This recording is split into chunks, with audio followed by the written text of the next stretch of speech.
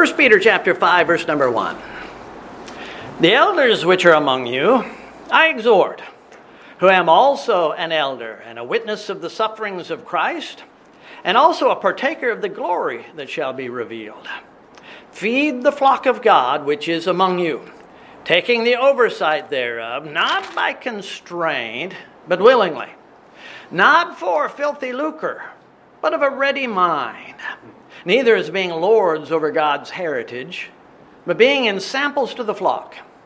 And when the chief shepherd shall appear, ye shall receive a crown of glory that fadeth not away.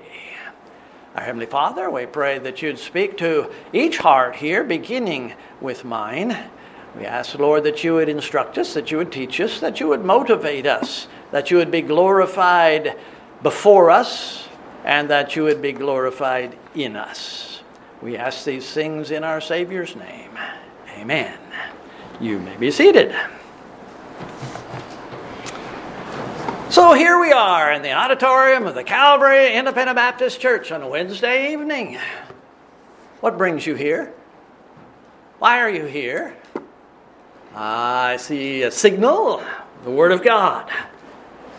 Some people come to see friends that they haven't seen for a few days. Some people come to the house of God to sing the songs of Zion. Some people come on Wednesday night because it's their habit to come on Sunday night. Wednesday night, Sunday morning. Why are you here? Is it to worship the Lord? Is it to testify of your faith to other people? They see you going off to the house of God from your home. Is it because when it comes to prayer, 2 or 3 are gathered together, it's a greater blessing, perhaps? Along with some rather poor answers we could come up with, there are very good ones. Some are better than others. Why are you in the house of God? Some are more biblical than others. If we took a poll, we might find that we all have different reasons for attending any of the services of the Lord's church. And just to be honest, my purpose is different from yours. It should be different from yours. Probably whatever your prime reason for being here tonight, I can agree with, and I even share with you in that sort of thing. But I have responsibilities for being here which have not been given to you. There's no dishonor in that. I'm not trying to make you feel bad or anything like that. I'm not trying to boost my position in any way. It's just a fact. That's the way it is. As the Lord's elder in this particular church, I am here under God's exhortation to feed you. You don't have that same responsibility. If you did, it might lead to some degree of chaos. There have been denominations, there have been cults down through the years where there was no official pastor, and that was part of their theology. So that anyone in the congregation could say, let's sing 385. Of course, they didn't have song numbers, but they'd start singing one of the psalms, and everybody was supposed to join in. And then anyone within that congregation who felt led of the Lord could get up and preach a sermon, including the ladies in some of these places. That would be a problem.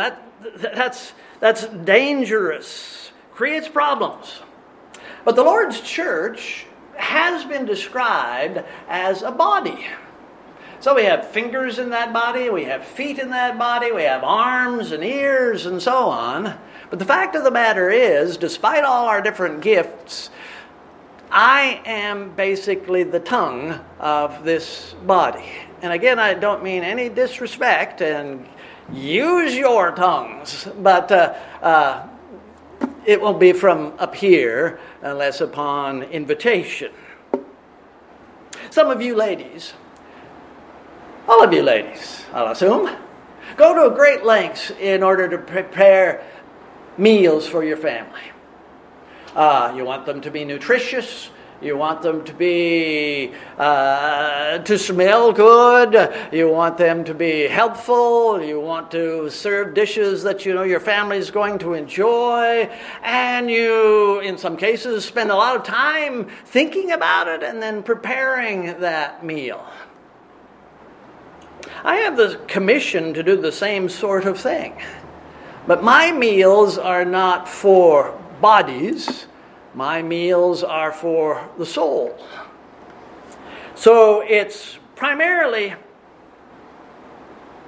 instruction for me that Peter is sharing in these first 4 verses. I have a responsibility. Feed the church of God, which the Lord hath purchased with his own blood. The elders which are among you I exhort. Feed the flock of God which is among you. Now, before I get to me, let's talk about you, because you are included in these verses. The flock of God. The flock of God. Are you familiar with some of the nouns that are used to describe collections of animals? Accumulation of a particular breed or something? Some of them are a lot of fun. Those names, those words. For example, what is a group of crows? Murder. It is a murder of crows. Mm-hmm. What is a group of ravens? It's a senate. Or a treachery. Or a conspiracy. How appropriate. Many other animals have interesting collective nouns. A rafter of turkeys. A fluffle of rabbits. A mob of emus or kangaroos. Those Australians like mobs of all sorts of things. In our text, Peter simply refers to a flock. A flock. Without designating any particular kind of animal. But the word flock is associated with only 3 groups of animals. Small birds, or, well, not turkeys, but I don't know. Birds, sheep, and goats. Those 3. And it seems pretty clear to me that without saying so, Peter is talking about the churches in Asia as being the sheep of the Lord. Flocks of the Lord's sheep. And it's a reasonable assumption because we find that term throughout the Word of God.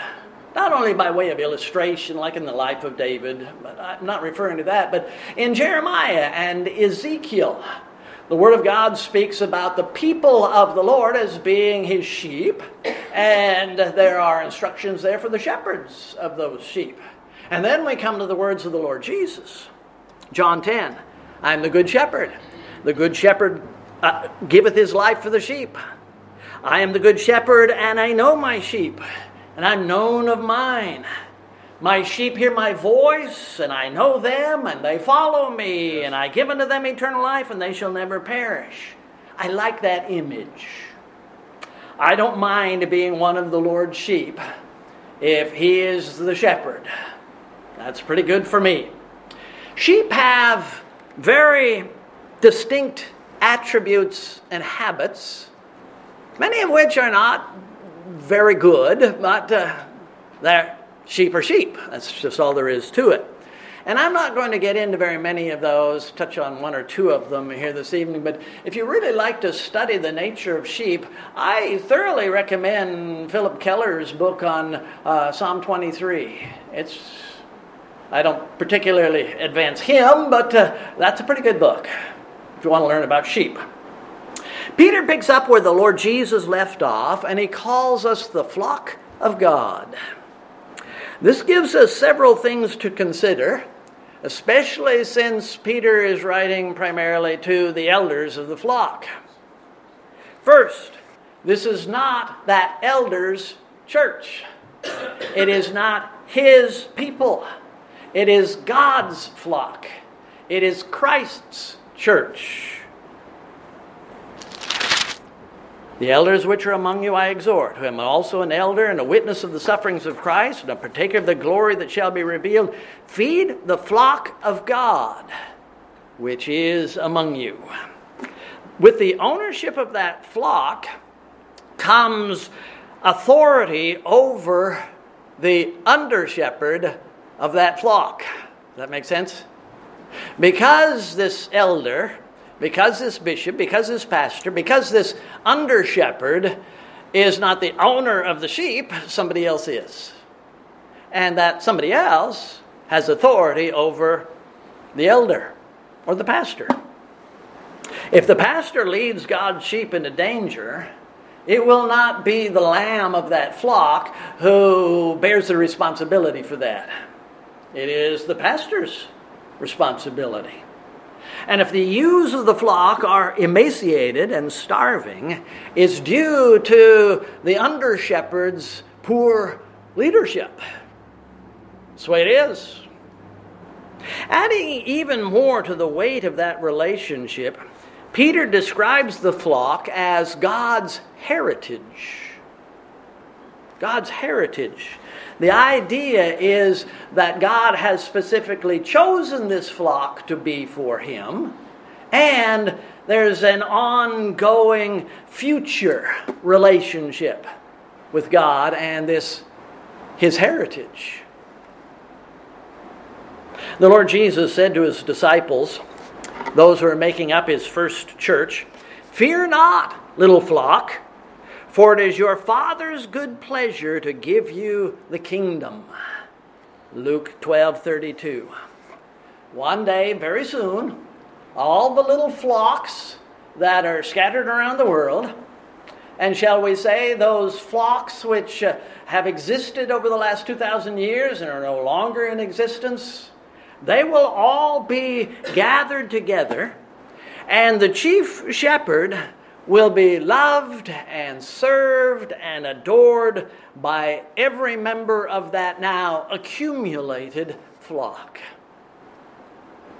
Again, at that time, if among them there are any emaciated lambs or sheep that are covered with wounds and bruises, the Lord is going to know that his under-shepherds have failed in their duties of leading and feeding. Now, if the sheep wants to get into trouble, it'll get into trouble. There's not much that the shepherd can do. But basically speaking, generally speaking, the shepherd, the pastor, is responsible for the flock. Feed them, Peter says. I read these 4 verses 6 or 8 times, but I eventually noticed the words, "among you." It probably isn't important, but at the very least, I find it interesting, so I share it with you. In his letter to the saints, Peter says, "The elders which are among you, I exhort." And then to the elders, he uses the same words, but in reverse. "Feed the flock of God, which is among you." It's the same Greek. It should remind those elders that despite the special relationship that they have, the elders have, to the flock, they aren't as special as some of those elder bishops conceive themselves to be.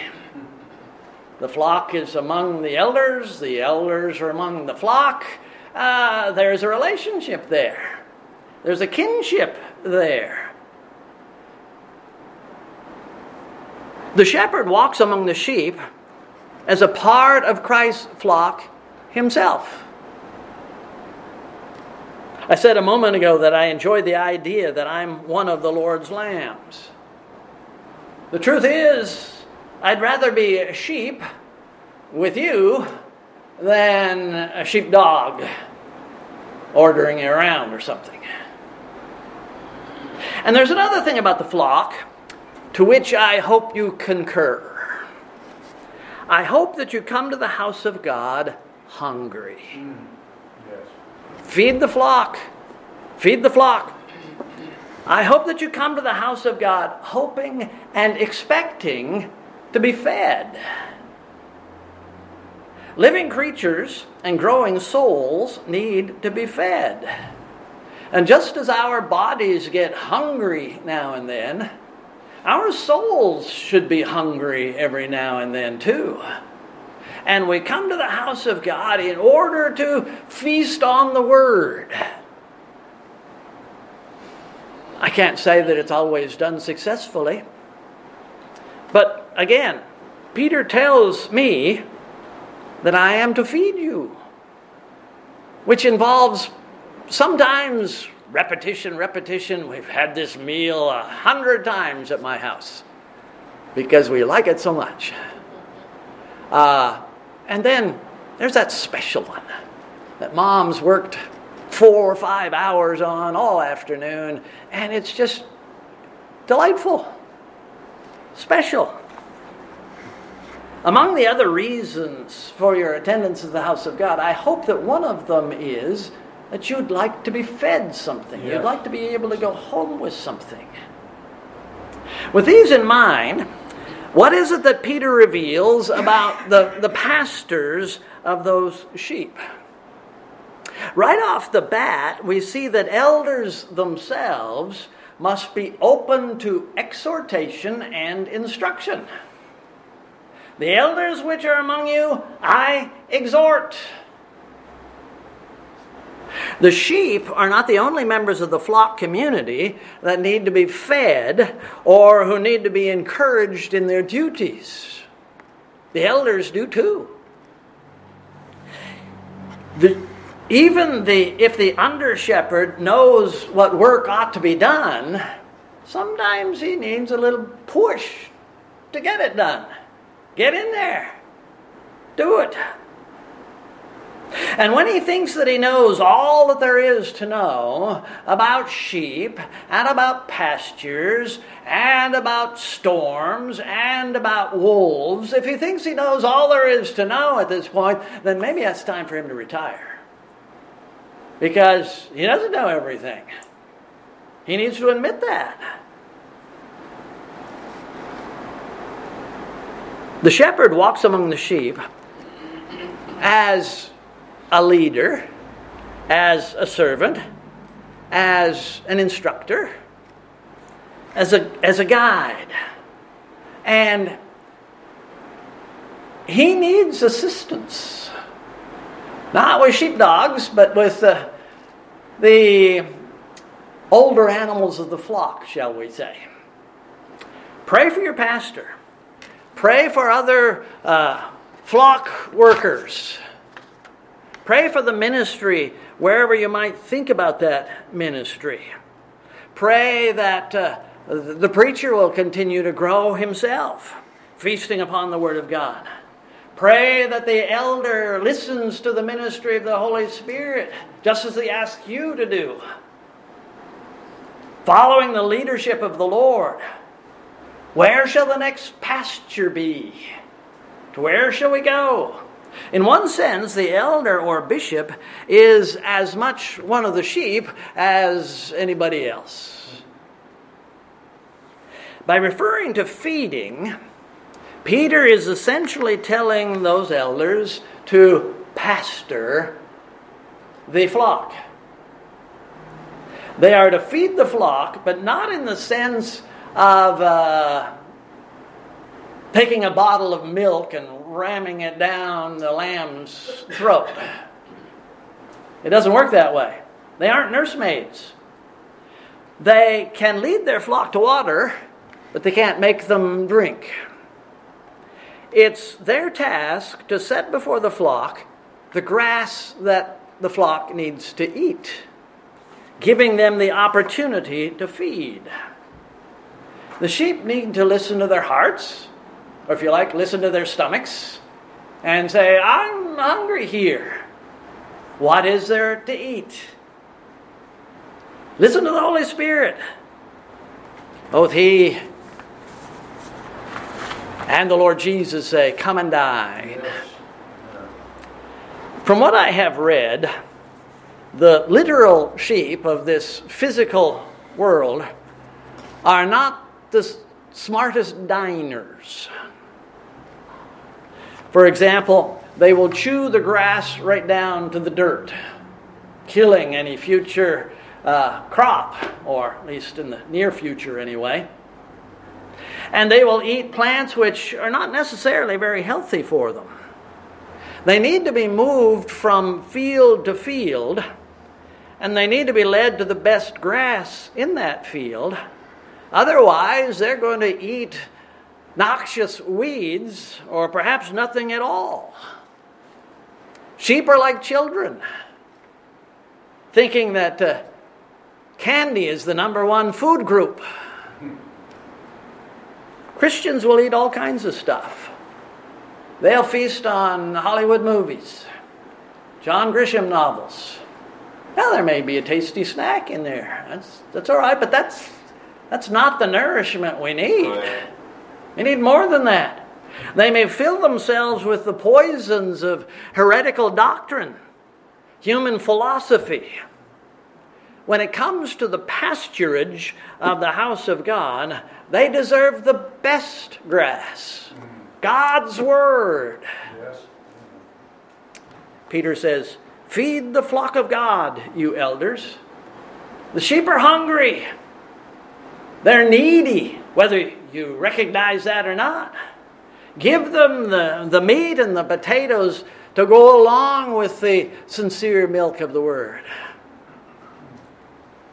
Both the shepherd and the sheep need to see that the elder is the overseer of the flock of God. Feed the flock of God which is among you, taking the oversight thereof.